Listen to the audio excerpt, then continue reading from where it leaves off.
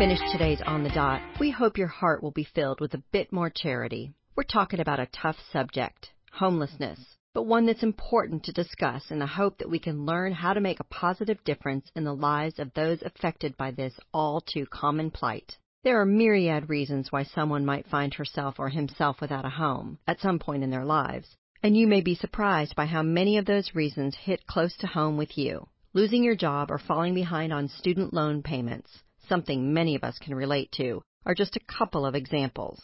Other people become homeless because medical issues resulted in mounting bills, while others simply may not be able to afford the rising cost of housing. Today, put yourself in their shoes. Consider life from their perspective. Let your compassion flow and listen to how you can help. Would it surprise you to learn that a staggering number of young people in the United States are homeless, or that nearly half of them have been physically abused? According to the National Runaway Switchboard, on any given night in America, there are about 1.3 million young people living unsupervised on the streets. Even more concerning, 75% of runaways who end up homeless are female, with those aged 12 to 17 being more at risk than adults.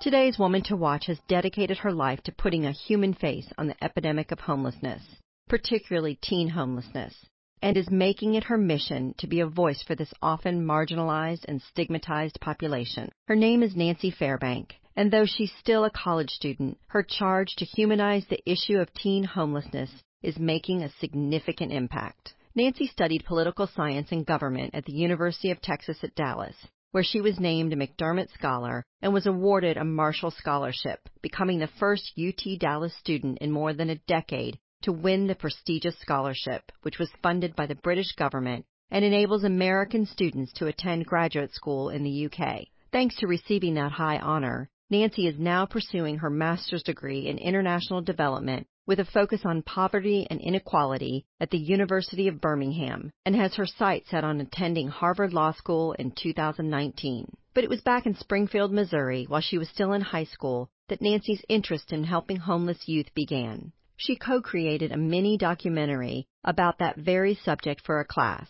It was an eye-opening experience for Nancy, and she felt compelled and incredibly passionate about helping such teens. While at college, Nancy continued to work diligently to document the stories of 5 homeless teenagers in her hometown, even releasing a book on the material called Throwaway Youth: Stories of Springfield's Homeless Teens.